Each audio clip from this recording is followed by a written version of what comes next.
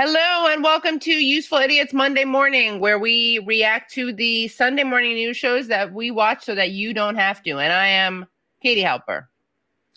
And I'm Mary Matte. Good Monday morning, everybody. And good non-government shutdown. We dodged a bullet there. We did. We did indeed. Yeah. And we're going to be talking about that.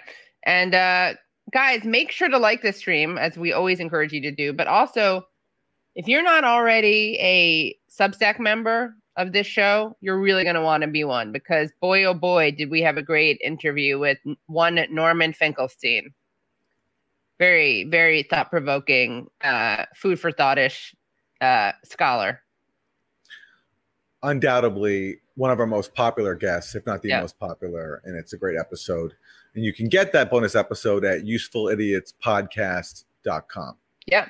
And you treat yourself not only to an extended interview with all of our guests, including Norman Finkelstein, but also our great Thursday Throwdown. And if you're here watching this, chances are you'll really like Thursday Throwdown, because Thursday Throwdown is your midweek dose of media madness, where we react to media clips from the week. So yeah. And it's madness. It's absolute madness. We promise madness. Yeah. It's so great to see all the people here joining us on Monday morning. It's great to start our week with you. Unfortunately, this week, we're still dealing with the aftermath of the departure of Chuck Todd, which has just not been easy for all of us. It's a big blow to the Useful Idiots community. And this week, it's even more difficult because Meet the Press wasn't on. It was preempted for golf, I think. Some golf or horses or something. So speaking of golf, we're playing with a bit of a handicap this week. Oh, nice. Yeah. But so we're going to turn to somewhere else for our weekly recap. And what a week it was, because we almost saw the government shut down, and we still might see it shut down again, because Democrats and Republicans only came up with a really short-term measure. Right. And one of the mysteries that hangs in the balance is, will the Ukraine proxy war get billions of more dollars? That remains to be seen. So let's go to ABC News for our recap. For this week. We have just witnessed an extraordinary 24 hours in the House of Representatives. As the U.S. government seemed on the brink of a lengthy government shutdown, Speaker of the House Kevin McCarthy made a decision to move forward with a bill that many of his fellow Republicans opposed. I like that guy in the background. I don't know who he is, but he looks like a mafia boss, doesn't he? With his arms crossed like that. He's definitely an enforcer. He's an enforcer, yeah. Yeah. If I'm Matt Gaetz, I'm pretty scared just by that guy. Exactly. And no wonder he needs an enforcer, because he's got a lot of people mad at him. The bill, which required a 2/3 supermajority, passed. But take a look at the final tally. Only 126 Republicans voted yes, 90 voted no. It only passed because it had the overwhelming support of House Democrats. President Biden has now signed the bill into law. But remember, this is just a temporary measure, keeping the government open for 45 days with no progress whatsoever for a long-term deal. McCarthy avoided a drawn-out shutdown for now by ditching almost everything that he had promised conservatives and getting a lifeline from Democrats. Now there's a real question of whether that move will cause hardline Republicans to try to remove him as Speaker of the House. So, look, we're in this really weird situation right now where, on the one hand, you have hard right Democrats who are demanding cuts to social spending, but they're also demanding no more money for the Ukraine proxy war. So our political spectrum is a choice between Democrats who, want social spending, and obviously, if you're a fan of this show, to some extent. Well, they want certainly not to cut what. Yeah, certainly more than Republicans want. Yeah. Yeah. So you have people who want to at least protect what we have, the bare minimum or less than the bare minimum social spending. Right. Democrats want to protect it. And the hard right that wants to cut social spending, but also wants to cut the military-industrial complex when it comes to Ukraine. Right. So it's kind of a weird choice right now. But, I mean, from my point of view. Between Iraq and a hard place. Iraq. Mm-hmm. Mm-hmm. Exactly. Callback, yeah. Exactly. But the outcome of this weekend, from my point of view, was pretty great, because the social spending was protected, but also there was no money for Ukraine. And unfortunately, that's only a temporary solution, because we're going to see that Republicans are probably going to give Democrats the Ukraine funding that they want. But I don't know. If only we could freeze this moment in time. Exactly. And enjoy this moment of pure bliss. Right. Yeah. One moment in time. Wilson, make sure you mark that down for our Rachel compilation Scott album. has been on Capitol Hill all week, tracking it all. Good morning, Rachel. John, good morning. President Biden signed that bill with just 45 minutes to spare. It was a week of uncertainty and chaos that ended with Democrats and Republicans finally coming together on a short-term deal to keep the government funded. This was far from what Speaker Kevin McCarthy wanted. He said he exhausted every single option trying to get the far right wing of his party on the same page, even trying to tie border funding to this fight. In the end, it was never enough. With time running out, he turned to Democrats. He put this measure on the floor that would keep the government funded until November 17th and add $16 billion in disaster aid. In the House, more Democrats voted for that bill than Republicans. It passed the Senate with sweeping bipartisan support. Neither side got everything they wanted here. No border security for Republicans, no Ukraine aid for Democrats, and most notably, no long-term solution, which means we could be right back here having this fight all over again in about 45 days, John. So Rachel. It's interesting how the Ukraine war has really become the Democrats' war in terms of the media framing, even though besides some more extremist Republicans, it does have support from Republicans. Absolutely true. Mitch McConnell is one of the most enthusiastic supporters there is for the Ukraine proxy war. Yeah. So much so that he's now sounding like Bernie Sanders. He talks now about how it creates jobs. It's a good investment in America. It's like he's almost sounding like a New Deal Democrat, right. Although except for investing in jobs that like build things for the country, he's giddy about building jobs that kill Russia. But other than that, and Ukrainians, of course. And Ukrainians, yes, absolutely, of course. But yes, that is a great point, that this is not just a Democratic proxy war. This is bipartisan with the exception of one wing of the Republican Party. It's just with Democrats, you don't need to try to cajole or encourage anyone to vote for it because everybody, including the progressives, are on board. So sad. By the way, we're approaching the 1-year anniversary. Remember that brief 24 hours when congressional progressives put out a letter calling for diplomacy with Russia, and then they retracted it after some neocons got mad? We're approaching the 1-year anniversary of those Lettergate, those 24 hours of Lettergate, when just for 24 hours, progressives actually were behind diplomacy until they retracted it. It was like a flash sale. What is it called? Like a sale that's only a 24-hour sale? It was a flash diplomacy sale. Yeah. Only we could have kept that moment in time too. Jesus, we should really commemorate it. Whatever the exact date is, let's tweet it. Let's get it trending on Twitter. Yeah. All right. And the one person. What's pathetic is that one person stood by that letter, Ro Khanna. Yeah, but again, No. I'm not giving him that much credit. I'm saying that. What I'm saying is, the point I made with that is that he stood by it, but to stand by it, he mischaracterized it. He watered it down. Right. He said that all we were saying is that we should talk to Russia about avoiding a nuclear war. That's actually not what the letter said. The letter said we should talk to Russia about ending the war. Right. But anyway. Yeah. Right. You're right. And that's important. But I mean, the fact that no one else even had the PR, the fact that no one else even did that is just so pathetic and shows you how heretical it is to say anything besides full war.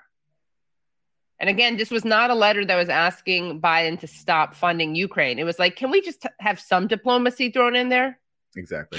By the way, AOC did stand by the letter, so she's also. Oh, she did? Okay, I don't think I knew that. But Ilhan Omar said that, well, we got new intelligence, and she suggested that basically some new intelligence that somehow Ukraine was now on better footing meant that we no longer needed diplomacy. And we all saw how that turned out when Ukraine's counteroffensive that's been unfolding over the last several months has been a disaster. But anyway, the man in the moment right now is Congressmember Matt Gaetz, who is launching this revolt against Speaker McCarthy of his own party, basically is talking about ousting him. And speaking to Jake Tapper, Gaetz detailed his plan, which is basically to get McCarthy out.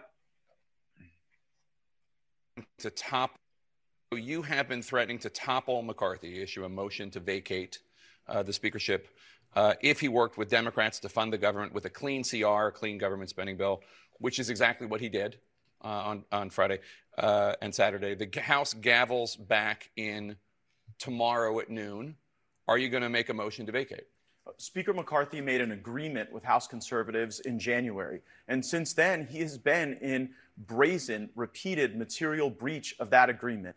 This agreement that he made with Democrats, to really blow past a lot of the spending guardrails we'd set up is a last straw. And then overnight, I learned that Kevin McCarthy had a secret deal with Democrats on Ukraine. So as he was baiting Republicans to vote for a continuing resolution without Ukraine money, saying that we were going to jam the Senate on Ukraine, he then turns around and makes a secret deal. Now, I know you and I probably have different views on U.S. involvement in Ukraine, but however you think about that question, it should be subject to open review, analysis, and not some backroom deal. So I do motion to vacate tomorrow? I do intend to file a motion to vacate against Speaker McCarthy this week. I think we need to rip off the Band-Aid. I think we need to move on with new leadership that can be trustworthy. Look, the one... Did he just call McCarthy a Band-Aid? Yes, I believe so. I believe so. Band-Aid gate. Yeah.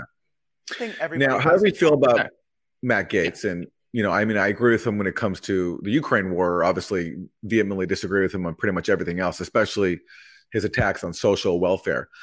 But he's kind of the mirror image to me of what many of us thought the squad would be, which is openly leading an uprising against his own party's leadership. This is what many people expected the squad to do and Bernie Sanders to do, which they've not done at all.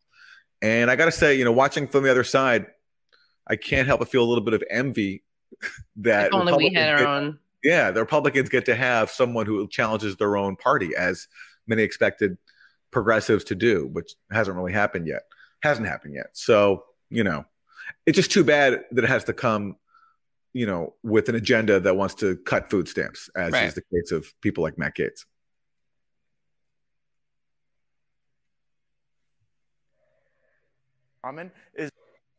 Is that nobody trusts Kevin McCarthy. He lied to Biden. He lied to House conservatives. He had appropriators marking to a different number altogether. And the reason we were backed up against this shutdown politics is not a bug of the system. It's a feature. Kevin McCarthy's goal was to make multiple contradictory promises, to delay everything, back us up against shutdown politics, and at the end of the day, blow past the spending guardrails he'd agreed to. So how many Republicans do you think will be with you in your motion to vacate? Because obviously, for people at home who don't know, you need 218 votes to get him out of the speakership. You don't have 218 Republican votes. You're going to need Democrats. Let's start with the Republicans. How many Republicans do you have? Well, enough so that when you host this show next week, if Kevin McCarthy is still the Speaker of the House, he will be serving at the pleasure of the Democrats. He will be working for the Democrats. The only way Kevin McCarthy is Speaker of the House at the end of this coming week is if Democrats bail him out. Now, they probably...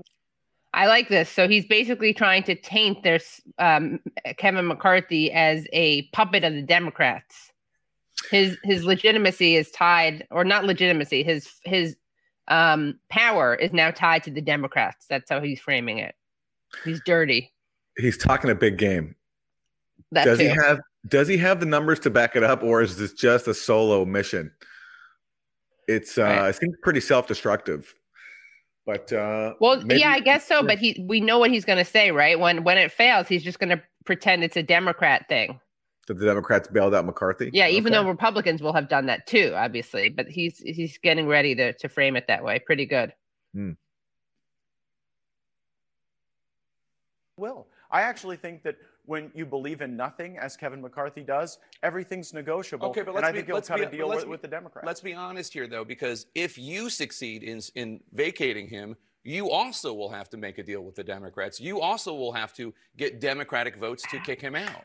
Absolutely. I will make no deal with Democrats and concede no terms to them. I actually think Democrats should vote against Speaker McCarthy for free. I don't think I should have to deal them anything. You're not going to cut any deals with him? Absolutely not. And I don't think that any Republicans that share my view on Speaker McCarthy would cut deals with Democrats. But here's the thing. I'm done owning Kevin McCarthy, right? We made a deal at the end of in January to allow him to assume the speakership, and I'm not owning him anymore because he doesn't tell the truth. And so if Democrats want to own Kevin McCarthy by bailing him out, I can't stop him, but then he'll be their speaker, not mine. Whoa. He's disowning. Again, I'm just imagining AOC or Bernie speaking those exact words about Hakeem Jeffries and Joe Biden. Right. Wouldn't that be wonderful? That would be amazing. Now, before we leave, a lot of Wilson, can you get? I want to see Gaetz again. Let's get Gaetz back up there. Let's just show that clip that we just removed because we got a make an important point. Okay, let's see him in And full. at the end of the day, Okay, pause there. Now let's we need open eyes. We need eyes open. Okay, there, great. Now let's show. A lot of people have been pointing out he looks like Beavis and Butthead, or maybe just Butthead. Some Eddie Munster action in there, but I realized that he also looks like this guy. Syndrome. And what is that from? He's a villain, a Pixar villain from The Incredibles. Okay. Can you see it? Yeah, I can see that. Yeah. And the truth is, I don't watch those movies, but a friend pointed it out to me, and then once I saw it, I just could not unsee it. Very, very expressive face he has, and it shows in his actions. You know, whatever you think of him, he's got some fortitude. And wouldn't it be nice to see that on the progressive side? Yeah. But not anytime soon. Wouldn't it be nice if we were stronger and we could stand up to proxy wars? I like it. It's good, right? Wilson, write that down. Remember, we have that compilation album. We got 2 songs already from today. I'm serious. All right. Well, let's hear from Speaker McCarthy himself, who is going to respond to Matt Gaetz. Oh, yeah. This is a good one. You need 218 votes to vacate. Has Hakeem Jeffries, the Democratic leader, said that he will? No. He hasn't said what? He hasn't said anything about what he's going to do. Look, Democrats could cross over and follow Gaetz's lead on this? Yeah, look, Gaetz is trying to work with Democrats. He's reached out to Swalwell, to AOC, and others. But if that's the way we're going to govern, I don't think America is going to be successful. Look. So both of them are playing this game. 2 can play this game. They're trying to taint each other's actions as Democrat linked. They're dirty. So if the it's such a weird standoff. Like 2 Republicans fighting, and they're both daring the other side to work with the other side. Exactly. It's like, you work with them. No, you work with them, and that's what they're fighting over. Who's going to cave to the Democrats? It's really an odd duel. It's a very, very odd duel. Yeah, it is an odd duel. Yeah. Like the weapon you draw to defeat your opponent is an olive branch to your mutual opponent. It's very, very strange. Right. You know, it's like cooperation. It's cooperation. Yeah. I mean, meanwhile, of course, the country suffers, and all these government workers especially face the prospect of losing their paychecks. And it's horrible. There's so many horrible things. But you got to at least give a nod to the entertainment value of this. It's true. Yeah. Okay, well, McCarthy has some more great ideas. For example, Democrats, if you want money for your proxy war, guess what you have to do?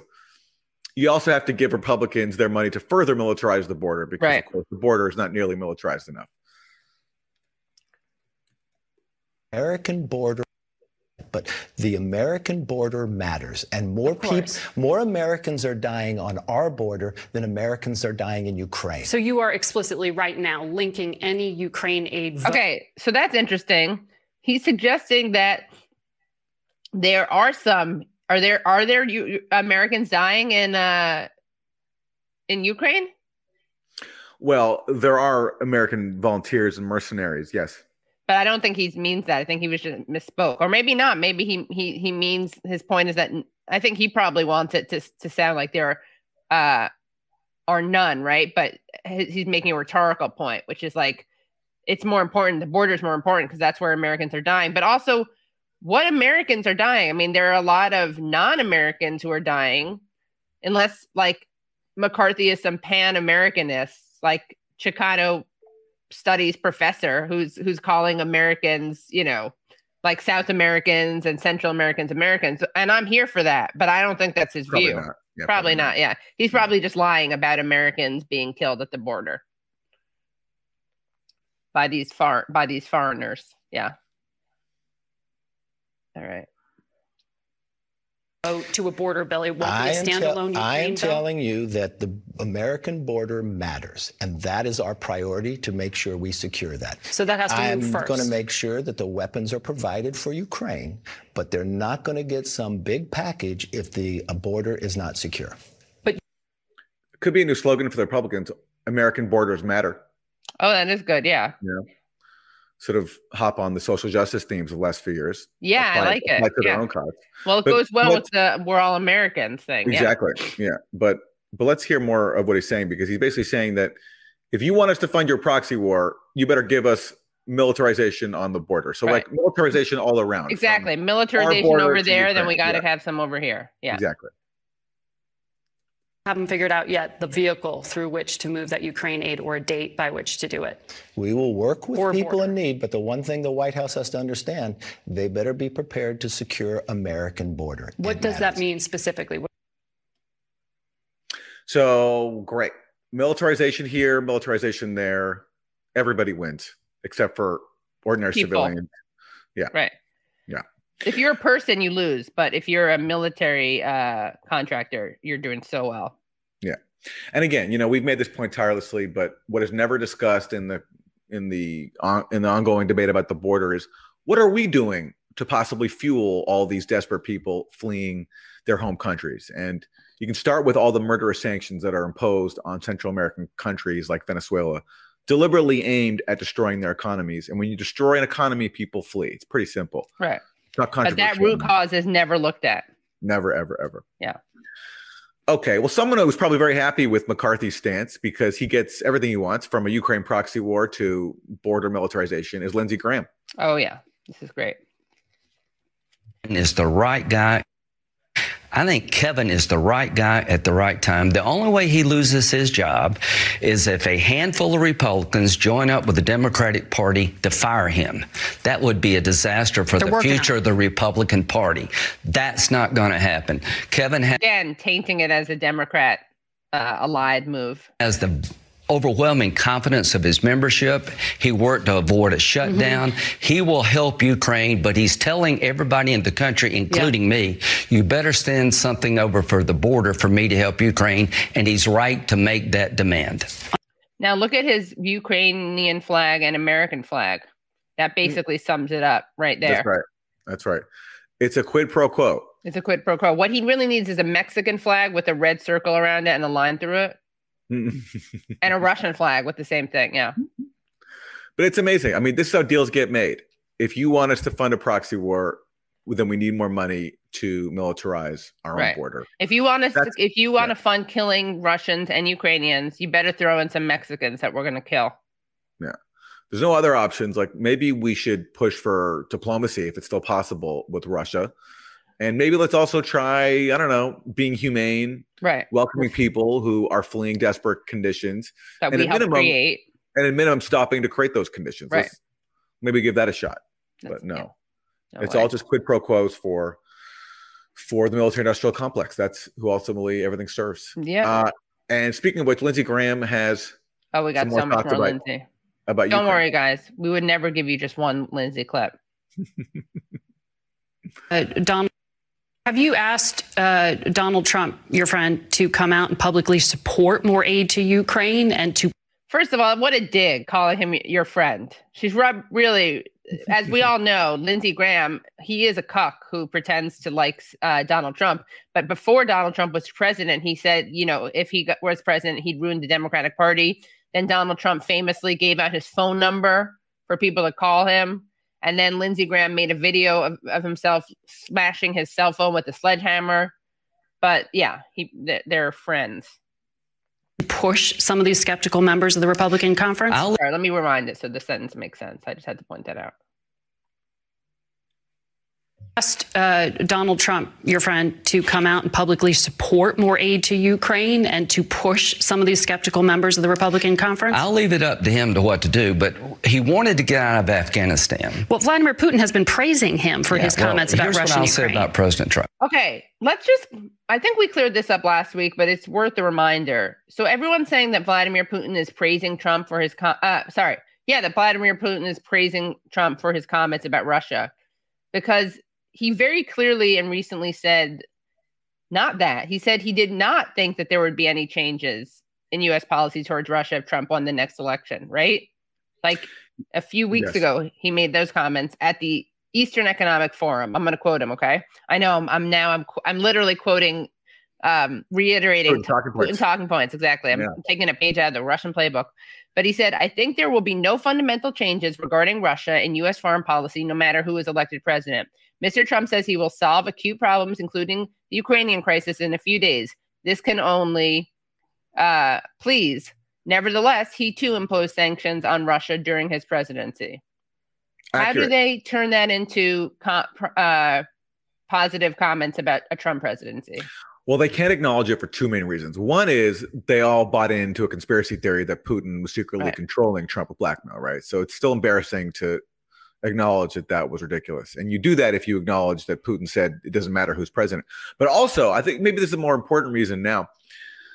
Putin is pointing out that there's a uniparty in Washington, so that it doesn't matter who's in power. The policy on foreign, when it comes to foreign policy especially, and anything to do with neocon dogma, the policy will remain the same because both parties coalesce around the same neocon agenda at this point. And that's embarrassing to point out if you're invested in Washington and pretending as if we have a real democracy, because that peels the mask off the illusion that there's like a robust democracy with parties that disagree. Right. And really, when it comes to foreign policy, they're pretty much in lockstep, especially on Russia. So they can't acknowledge that, and hence why they have to pretend that Putin is still supporting Trump. Yeah, just like make stuff up. He did not pull the plug on Afghanistan, even though he wanted to. The biggest mistake we made. Okay, I like this point too. He's trying to say like Donald Trump was disciplined and showed restraint because he wanted to pull the plug on Afghanistan. He didn't pull the plug on it because he lost the election. And then Joe Biden imposed the plan that he had. Well, and also because when he tried to withdraw, that's when the CIA came up with the Russian bounty scam. Exactly, right. Claiming that Russia was paying bounties to the Taliban to kill U.S. troops. And that helped derail Trump's withdrawal. Like Liz Cheney joined with Democrats to pass measures slowing withdrawal. And Trump, you know, as was the theme throughout his presidency, caved in the face of neocon opposition. And Biden came in and, you know, carried out Trump's initial plan. Right. But it wasn't exactly. Right. It wasn't because of Trump's own like change of heart. No, it's because he caved as he always did. Yeah. But he's praising that as something good, which is funny. Mm-hmm. By the way, where are we at likes? I'm sorry to do this.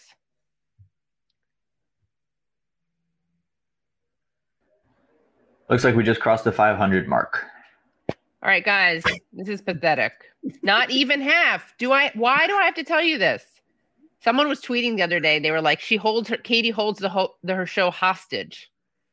Well, I have a gun to all your heads, guys. Your own show hostage. Wow. My own show hostage. Yeah. Yeah. Come on, guys. You can do it. I will. We need Lindsay. A whip sound effect. Do it for Lindsay and Trump's friendship, which will survive whatever disagreements they have over Ukraine. Yeah. The friendship will last. It will endure. Friendship will last. Guys, we don't paywall this. Other people would paywall this stuff. They would hide it after, you know, they could hide it right after it plays.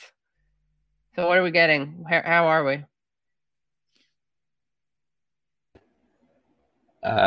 618 now. All right, we should get to, all right, we really should get to 700, but I'm feeling generous today. Wow. I don't. It's not a good habit, but I'll let you. Okay, let's go back to it. As the war on terror is withdrawing from Afghanistan. You're the only channel I like as soon as I start watching. Thank you, Skittle Tits McSkittles. You are a true useful idiot patriot because you trust us because we always deliver. Okay.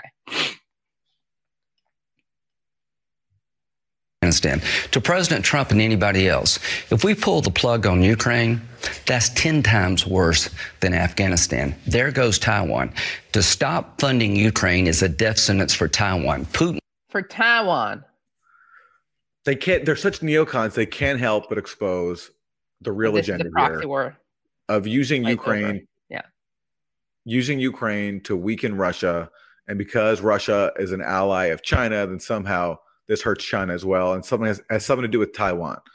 I thought this was about, and Democrats have really tried to stick to the script of making this about just defending Ukraine, which again, if they really cared about, they wouldn't have blocked diplomacy both before and after the war began, but that's another story. But Lindsey Graham, another key proxy war ally, he can't help but admit that really this is just about a typical neocon agenda of controlling the world and using Ukraine and sacrificing Ukrainian lives because of Taiwan. You know, again, we said this before, like if you're a Ukrainian soldier or a family of Ukrainian soldiers, do you want to risk your life to help neocons send a message to China over Taiwan? It's just like, it's so contemptuous of the sacrifice Ukrainians have made.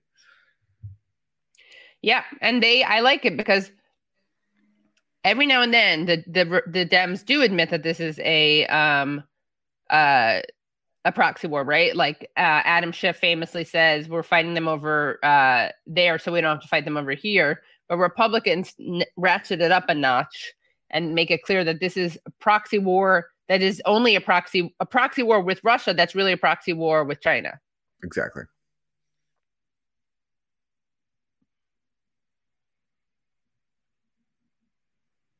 Okay, I'm going to press play. We'll keep going. You missed all of World War II if you don't know how this movie ends. To the Republicans who say Ukraine doesn't matter to us, you're wrong. Respectfully, you're wrong. The war gets bigger, not smaller. There goes Taiwan. If Ukraine can beat Russia, China's less likely to invade Taiwan, and Putin gets stopped. You know, yeah. Oh, sorry. This is, if you don't understand this, if you don't know that Putin is on a rampage, you don't understand World War II, because you know how Putin is always talking about the Untermenschen Ukrainians, how they are ruining society and they're pornographers and degenerates. Yeah, well, it's funny. You know, a member of the Azov battalion, which is a neo-Nazi, actually referred to the Untermenschen inside Ukraine. And now that's who we're supporting inside Ukraine, because Azov is our ally. And funnily enough, you know, Lindsay's trying to reference World War II. Well, there was just a big controversy, and we covered it last week with Norman Finkelstein, of Canada applauding a Nazi veteran who, of course, now is firmly supportive of the Ukrainian government. So it's a really rich time for him to try to invoke World War II at a time when a major U.S. ally was humiliated for applauding a literal Nazi. Right. Exactly. And again, with Zelensky there, with Zelensky and applauding. Yeah. I had on Yasha Levine and Mark Ames and Lev Golinkin on the Katie Halper show, and they were joking that when the Nazi Hunka, Yaroslav Hunka, was like going like that, he was pointing down at, he was like, God, I thought we got rid of you Jews, about Zelensky. Could have been that. Yeah. They're Jewish, by the way, so they can make that joke. And I, as a Jew, can laugh at that. And Aaron, as a Canadian, gives me, Canadian cover. Okay, let's go to Shalonda Young. She is the director of the Office of Management and Budget, OMB. I think that's what that stands for. Anyway. Yeah. And that is, by the way, what Biden wanted to appoint Neera Tanden to be. I'm sorry she didn't get that job. Yeah. Well, regardless of all the shenanigans going on with Republicans, the OMB is very confident that the money for Ukraine will be passed. Has $16 billion. This bill has $16 billion for emergency relief, but it doesn't have money, obviously, for Ukraine. How confident are you, is the president, that Ukraine funding will pass? I mean, we've seen a majority of House Republicans now on record opposing more funding for Ukraine. What you've also seen over the past week is a coalition of Democrats and Republicans who have voted in the House to ensure that their most extreme could not remove Ukraine funding from the defense bill. So we've seen the coalition. We've seen that the majority of Congress still supports Ukraine. We've seen that the majority of Congress understands what's at stake in Ukraine. Who are you for? Western democratic values or dictators like Vladimir Putin? So I'm confident because I've seen the proof in votes.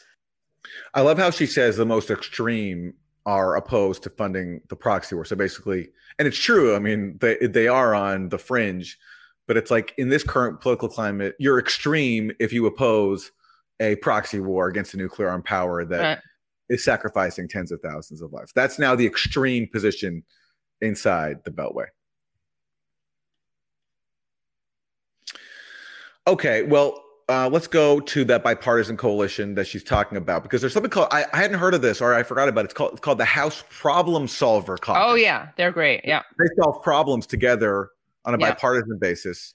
And two of their members spoke about this funding. Remember the Mod Cent? Remember when we talked about Joe Manchin identifying as a moderate centrist? Mm-hmm. These guys do too. All right, let's see who we're going to hear from. Out though was not just funding for Ukraine. It was, I mean, let's rewind. What Graham laid out, though, was not just funding for Ukraine. It was, I mean, almost a year's worth of funding for Ukraine. Can you get that done in 45 days? Well, I think we can't. We know that we can get through the next 45 days, but it's a matter of days and weeks and not months and years in terms of what we have available to make sure that Ukraine has what they need to stand up to Putin in his dictatorial march. So I think we have to make sure that we get some legislation to the floor quickly. I know the speaker is open to that. He signaled that he's open to that. I think that's key. And but we have other challenges, and we can do more than one thing at once. And I do think the Ukraine funding should be for a longer period of time. It should be for a year. It sends the right message to Ukraine, sends the right message to Russia. And it's perhaps, I think, the best solution inside our chamber to get that done. And the border security language, just, you know, in our framework was a bipartisan bill. It was Kirsten Sinema and Tom Tillis's bill in the Senate, myself, Jared Golden in the House, as a two-party solution of the border. Basically, okay, so Kirsten Sinema, you basically have two Republicans there, because she's basically a Republican. And Gottheimer is basically a Republican, too. He's a Trumpian Democrat who was always with Trump on the border and almost always with financial stuff. It represents the intersection of where the two parties agree. And you think you can get the speaker on board to consider? I'm going to work hard. Yep. I love that. He's into intersectionality. Yeah, he's into intersectionality. Exactly. Intersectionality means proxy wars and border militarization. Right. And that's problem solving. That's intersectionality, and that's problem solving. Yeah. Congress. And I like the way we got Kevin McCarthy embracing Pan-Americanism, becoming a speaker of La Raza and the Chicano studies professor. And then we got these guys embracing intersectionality. It's the woke agenda is working. But luckily we got more from the were you going to say something? No. We got more from the problem solving caucus. Let's hear what they have to say next. And this, guys, take notes. Get ready to take notes. We're going to be able to govern. The extremists are the problem in this country. It's the bipartisan moderates that are the solution. That's what we believe in. And you have a proposal to get all. You know, you've heard of BIPOC, right? Well, they're talking about BIPOM, bipartisan moderate. Bipartisan moderate. Moderates, yeah. BIPOM, exactly, yeah. All right. All of 100%. We introduced our bill last Friday. Yeah. It's the only bipartisan bill. It's equal co-sponsors, Democrat and Republican, represents where the intersection of the United States of America is. And that's what our country wants. They want us to approach government the same way we approach our personal relationships. But then you approach government the way we approach our personal relationships. Well, I got bad news for everyone. 40-50% of marriages end in divorce. And it's even higher when you're talking about second marriages ending in divorce. And meanwhile, he makes a reference to the majority of the country and what they want. Well, what do they want when it comes to Ukraine? Well, this is the most recent poll from CNN. CNN poll. Majority of Americans oppose more U.S. aid for Ukraine in war with Russia. That's not a majority of Republicans. That's a majority of Americans, according to CNN. And everybody from President Biden all down has seemingly forgotten this poll, because that's what it showed. And they don't talk about that. But luckily, though, they're here not to listen to the American public. They're here to solve problems. And that means intersecting on a neocon agenda. Right. It's neocon intersectionality. Okay. Well, that was some great stuff from the problem solvers. Let's move on to Mark Esper. He is a former Trump defense secretary and one of many neocons in Trump's cabinet who have kind of thrown him under the bus since leaving office because they fear he's not neocon enough. So here he is talking about Trump and Ukraine. Extensively about your frustration with getting then President Trump to support aid to Ukraine. And that was before the full-scale invasion. That was when Russian troops were just in the east of that country.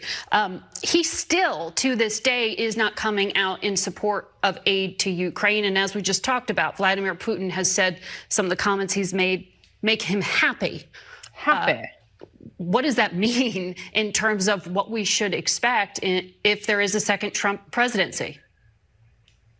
Well, I suspect that he will do what he says, and that is he will come to office. He will somehow attempt to negotiate a deal between Russia and Ukraine, and that won't fly. There's only one person that can end this conflict in Ukraine, and that's Vladimir Putin, and he's not about to do that anytime soon. So I suspect. Hear that? So he just declares that trying to negotiate a deal between Russia and Ukraine, that won't fly. Like, nope, not even an option. Not even an option. Because we've tried so hard and we know that already, right? Because we've really exhausted all options, which is what you wanted, what you always do when you're trying to save lives. I mean, again, according to the participants, it did fly back in Turkey in April 2022 when Russia and Ukraine agreed on a deal, but then the West blocked it. Right. But so it was the U.S. that decided, and along with the U.K., that wouldn't fly. And again, he says that he pronounces that on TV. And so one option for Margaret Brennan would be like, why wouldn't that fly? Like, why couldn't we try to have a deal between Russia and Ukraine? But again, why would she ever say that? Why would she ever say that? Because that's just one of these just like absolute truths that you cannot question if you want to be allowed on the airwaves. It's a true. It's called a Truman talking point. Okay. Well, meanwhile, oh wait, can we play the rest of that clip? Oh sure, yeah. Expect Trump will quickly move to end funding for Ukraine, and then at some point he's also going to move to withdraw funding for NATO and maybe even pull out of NATO, which would be disastrous for the United States national security. So for all those reasons, that concerns me. And then, of course, we could talk about our allies and partners in Asia as well, who will equally be concerned about these type of events. So it's interesting that he's like fear-mongering about Trump, saying that he's going to try to withdraw funding from NATO and maybe even pull out. But again, this kind of speaks to what we were talking about. Like the blob runs everything. Trump already threatened to do that, and he did. Yeah, he didn't do anything. He caved on pretty much every single item they wanted, including sending weapons to Ukraine that Obama wouldn't even send. Right.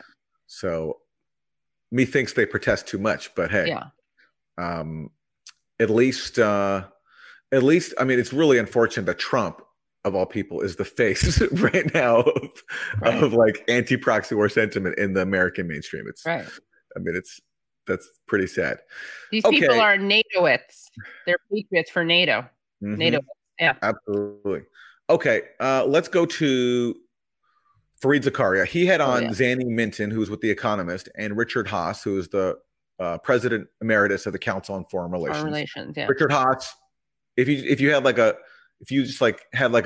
a hat full of like U.S. interventions and proxy wars written on a piece of paper, you pull everyone out. Richard Haass would have been there to support it and cheerlead for it. And they're going to talk about the state of the proxy war in Ukraine. In Ukraine, I came away from a week there, and I saw him, I saw his wife, I saw a bunch of people, most of the key players in the government. I think for me, the real realization was that this war is not going to be over anytime soon. This is a long haul. It is a war of attrition. The front has barely moved. And so the focus needs to shift to how to ensure that Ukraine can, as a country, as an economy, survive, indeed thrive, whilst it is still at war at its eastern front. And that means much more focus on air defense. It means much more focus on Ukrainian capability. So the fact that they're building up their drone capability, I think, is really important. And it means a different kind of approach to assistance to Ukraine. And that's the question for me, whether the West can do that. So, Richard, you and Charlie Kupchan put out a very interesting essay in Foreign Affairs, basically trying to begin the process of thinking about a negotiation. And I talked to people when I was in Ukraine about this, and what their response. I love that line. Trying to begin the process of thinking about negotiation. Maybe they should negotiate thinking about negotiating first. Let's drag it out more. Exactly. So not negotiating or even thinking about negotiating, but beginning the process of thinking about negotiating. Yeah. Was, and particularly this was private. Publicly, it's all we're fighting to get everything back. A couple of people said to me, look, the problem is Richard Haass's proposal is premature because we cannot, to Zanny's point, we cannot function as a nation right now as an independent economy without being able to have Odessa, without being able to export our grain out of Odessa. And right now, because of the way, the Russians control the Sea of Azov, they control the Black Sea. So we at least have to get back enough space in the south that we can control that. But that strikes me as that's going to be hard. It's going to be hard. And the Ukrainians have made life more difficult for themselves by all the hyping about the counteroffensive. I was kind of shocked to hear that. Well, it's totally disingenuous because he's saying Ukrainians made it hard with all the hype about the counteroffensive. It wasn't Ukrainians who hyped the counteroffensive. It was the West. It was neocons like him. right, who are saying that if we just we don't need peace talks. They're a distraction. We need to give Ukraine new capabilities for a counteroffensive, and then they're going to retake territory, and then we'll have peace talks. It was the U.S. that was hyping the counteroffensive. Right. It was Ukrainians like the head of the military said that unless we have the proper equipment and training, these plans are not feasible. Yes, that was openly said. They were complaining, but the West was like, no, just go ahead and do it. Right. And then after Ukraine went and did it, then that's when we started getting those stories about the U.S. fearing that Ukrainians were casualty averse. Right, exactly. A few months ago? But I guess I was surprised to hear anyone saying anything remotely critical of Ukraine. Oh, absolutely. But again, note that he does it in a disingenuous way to blame Ukraine, to throw Ukraine to the bus, but not his own proxy war class, which had been promoting this counteroffensive even more than Ukraine was. Right. That's all we need to hear from Richard Haass. But thank you, sir. But he's basically Ukraine is asking for too much, which again you never hear. Yes, I mean he's admitting now. I mean, which is now that Ukraine was pushing this counteroffensive and it's been a disaster. The New York Times just reported last week that throughout this whole year, just 500 square miles has changed hands inside Ukraine in 9 months of fighting, and actually Russia netted more territory than Ukraine did. So that's been the result of this much hyped counteroffensive. So in the face of that, he now has to admit that it's not going very well. Which no one admits. So I was I was shocked that they didn't cut his mic. I was. All right. Well, meanwhile, as both parties agree to spend tens of billions of dollars more on Ukraine proxy war, the U.S. government just cut off a freeze on student loan payments. So now people who under the pandemic had a relief from paying their student loans now have to pay them again. And ABC News, to their credit, actually didn't ignore that and did a little story on it. So here it is. And safe. It's a harsh reality for 28 million borrowers like Wood. The government's years-long pandemic freeze on student loan payments ends today. The average federal student loan borrower owes more than $37,000 in debt. And for borrowers with a master's degree, it's nearly $92,000. Well, it's not great. Economists. Yeah, it's not great. So that's just a little reminder of other things that are happening. Other things that are happening and other things that all this taxpayer money could be paying for rather than a hopeless proxy war. And credit to ABC News for acknowledging it. Yeah, they're probably like, we have to pretend that we care about what happens to ordinary people. So let's do one segment on that. Yeah. Well, it wouldn't be a media Sunday without talking to the media's favorite, Joe Manchin. So let's hear what he has to say on Fox News. And of course, he's a mod centrist. Mod cent. And this is clip number 9, Wilson. So let's skip to that. Oh, you want to go to the other one? I forgot. Yeah, I didn't mean to. It's okay. All right. Who have called for him. About Senator Menendez, you're not among those who have called for him to resign. Can he serve effectively? I mean, is this the great group that have stepped forward, the Senate Democrats who have stepped forward, is this more about they're worried about what happens to his seat next year, or are they outraged by what they believe about these allegations? Bob, we all know Bob. I've served with Bob for quite some time, and he's very effective. He's a very strong person, and he spoke to the. They're talking about Bob Menendez, the New Jersey senator, who some Democrats are saying should resign because he's being indicted for bribery and hid basically bars of gold in his underwear, but not this guy. Caucus the other day, and I was just unbelievable the strength it took to go up there in front of your colleagues and say, "Let me tell you something. I've seen every one of you speak eloquently about the rule of law and how we're so different than any other place in the world. All I'm asking for is to be treated the same. Nothing more, nothing less. Everyone is innocent until proven guilty. Let me defend myself." And that's all he asked for, and I can't disagree with that. So you're going to let the legal process play out? It should play out. Okay, Does that take a lot of strength to say, I'm not going to resign? Yeah, I mean, if it's true, as alleged, that Menendez is flagrantly corrupt, then it doesn't take very much strength to do everything he can to stay in that corrupt position so that he can keep profiting from it and get out of trouble. I mean, it goes with the territory. That's like his shtick. But Manchin sees strength, and Manchin I've never heard him speak so passionately about the right to due process and fairness in the justice system. You know, I wonder how many crime bills he's voted for that gave people harsh sentences and denied people due process. I would suspect this is probably his first time speaking out. Yeah, I don't think he's very into criminal reform. Yeah. Well, speaking of due process, someone who has been declared guilty of an egregious crime already is Jamal Bowman, who pulled a fire alarm amidst the hoopla this weekend over the vote. And, he's been accused of doing it deliberately. He says it was a mistake because he was just trying to exit a door. Yeah. And AOC was there to defend him. Moment over the weekend when your New York colleague, Congressman Jamal Bowman, and he's under investigation for this now after Capitol Police say he pulled a fire alarm in one of the House office buildings. Democrats were trying to delay a final vote on the bill. There he is pulling the fire alarm. He says it was an accident. He thought pulling the alarm would open a door based on the fact that the doors to his right there were locked, and there was a sign that he said he was, I think someone said it was confusing. I'll be honest, it doesn't really make sense to me, his explanation. Have you talked to him? What's going on there? I mean, listen, I think if you actually do see some of the photos of the signs, How many times does Jake Tapper say, I'll be honest, your explanation doesn't make sense to me? It's odd he's reserving it for this fire alarm incident. Yeah, it's true. This is the most, well, he was adversarial with Jamie Raskin when he really wanted him to defend either or shit or get off the pot with Kamala Harris. Okay, right. But this is the other time he's really grilling. Like odd moments to say you don't believe a politician. Like you could maybe use that for when they're justifying wars or justifying cuts to social spending. That might be another occasion to doubt someone's sincerity. But anyway, he feels strongly here about Jamal Bowman's fire alarm gate. I think there's something to be said about the government's about to shut down. There's a vote clock that's going down. The exits that are normally open in that building were suddenly closed.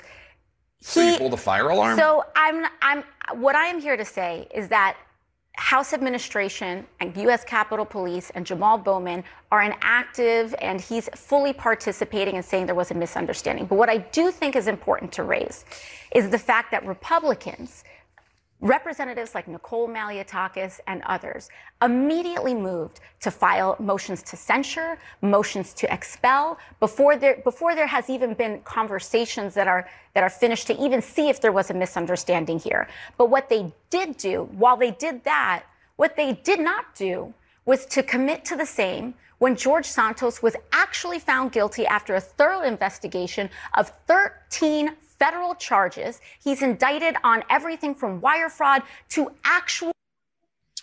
If the Republicans don't commit, you must acquit.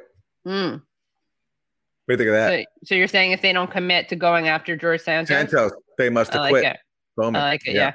It's also noteworthy that, and George Santos, by the way, is very mad at Jamal Bowman. He made a video about this. He tweeted about it, But it's also noteworthy that Republicans, why aren't they outraged about Bob Menendez?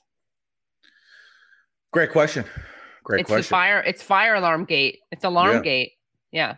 Yeah, but not stashing gold bars in your closet. Yeah. Yeah. Okay. Well, let's go to our mayor. Our governor. Our governor. Yeah. Kathy Hochul. Hochul, is that her name? Hochul. Kathy Hochul? Yeah. Well, I don't know. This clip shows that, remember when Democrats ran on being humane and, defenders of migrants? Well, that's all kind of been cast aside with Biden in office. And here's Governor Hochul saying now that we need to crack down on migrants and that they're not welcome anymore in New York. It can be done. This can be done in a bipartisan way, comprehensive immigration reform. What specifically do you want? Numbers of people can come in. Well, we want them to have a limit on who can come across the border. It is too open right now.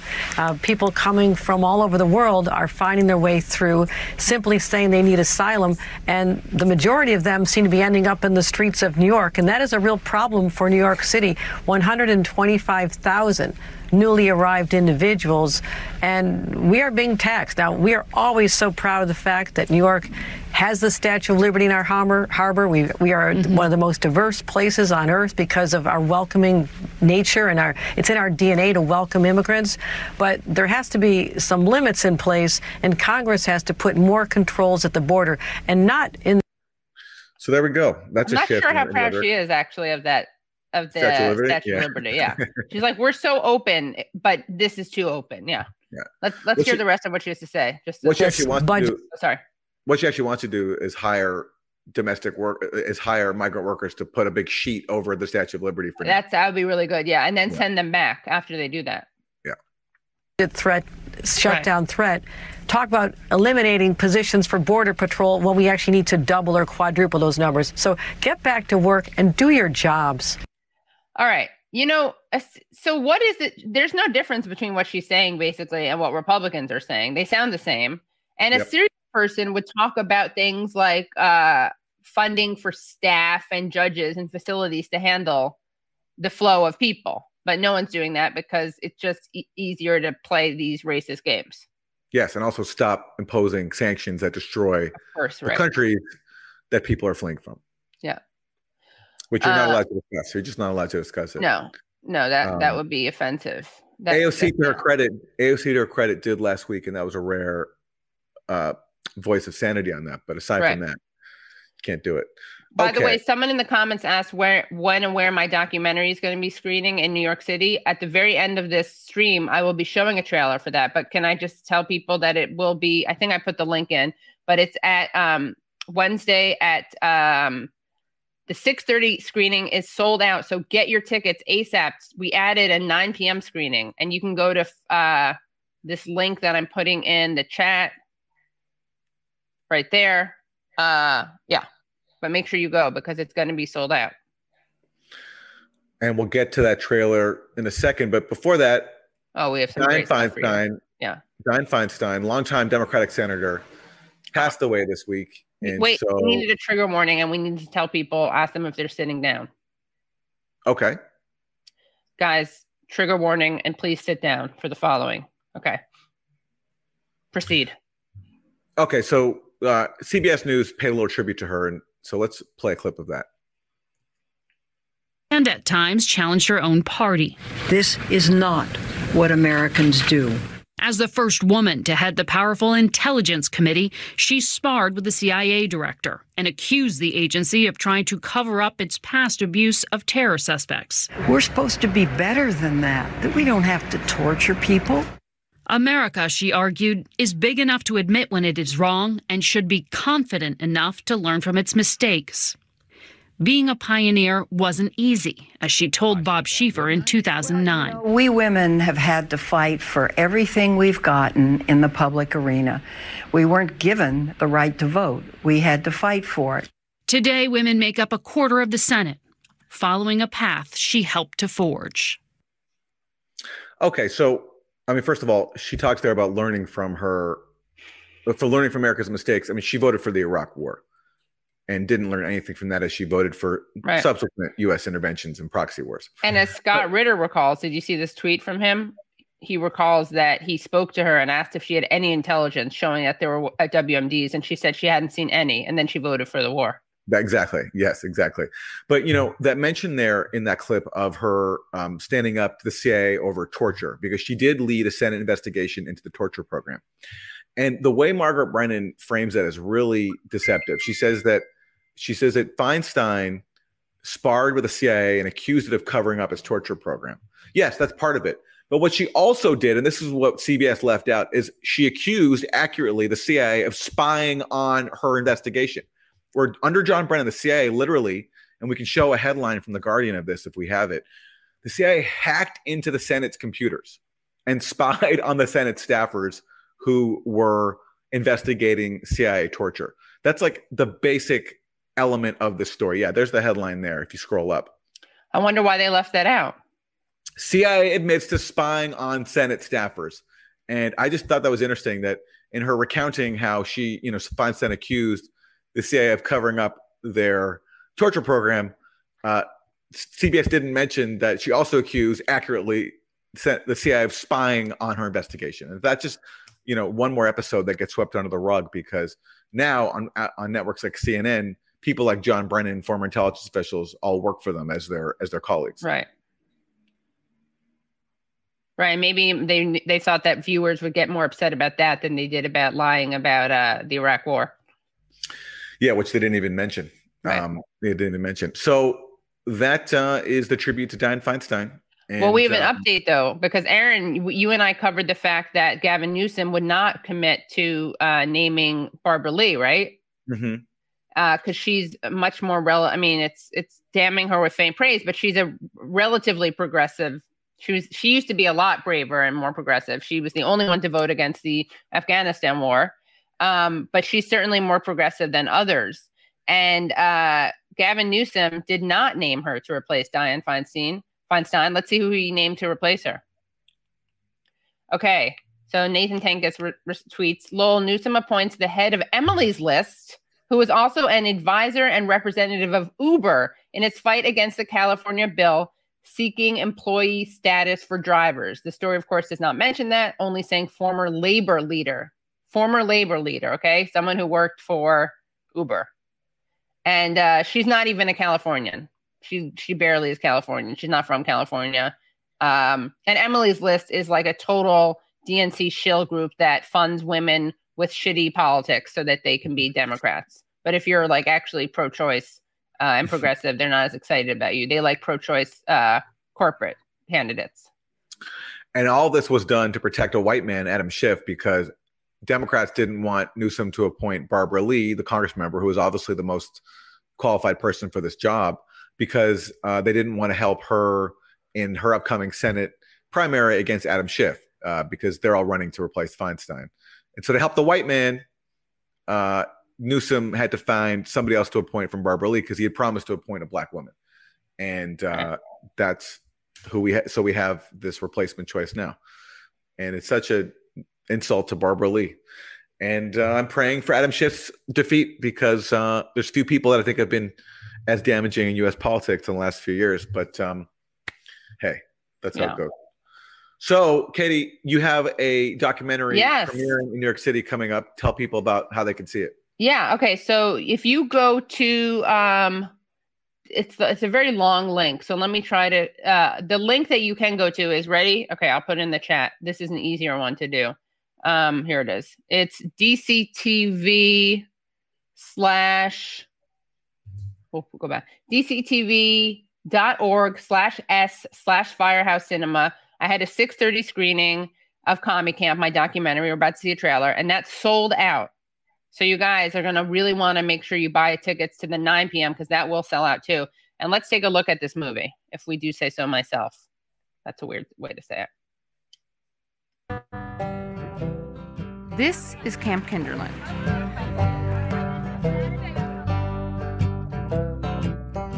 I went to Camp Kinderland, and so did my mom and my grandmother. I love Camp Kinderland. But not everyone does. For some people, it's a politically left-wing Jewish summer camp with communist roots. They walk in there as young skulls full of mush, and the liberal establishments at these places bend and shape their mind. One of the very, very special things that camp is known for is for its progressive propaganda agenda. This is the sun, which, as you can see, is a peace sign. Stop indoctrinating my children. Do you think as kids you can make a difference? If you just stop littering. Going to anti-war demonstrations with your parents. In my school, we saved an orangutan. Get your kids out of this indoctrination. We love camp. Our republic will be lost. If we wouldn't go there, we would be lost. In order to save the children and the republic, there's only one thing for me to do. I'm going back to camp.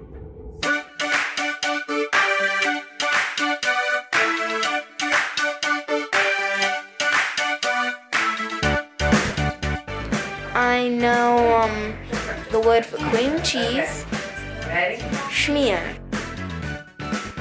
This girl wrote a letter under my bed. Police brutality, is that right? That said somebody has a crush on you. No more We sort of in love. Well, today was really fun. I had a really good time. I hope the other days are going to be a lot funner. That would be amazing. 1, 2, 3, and.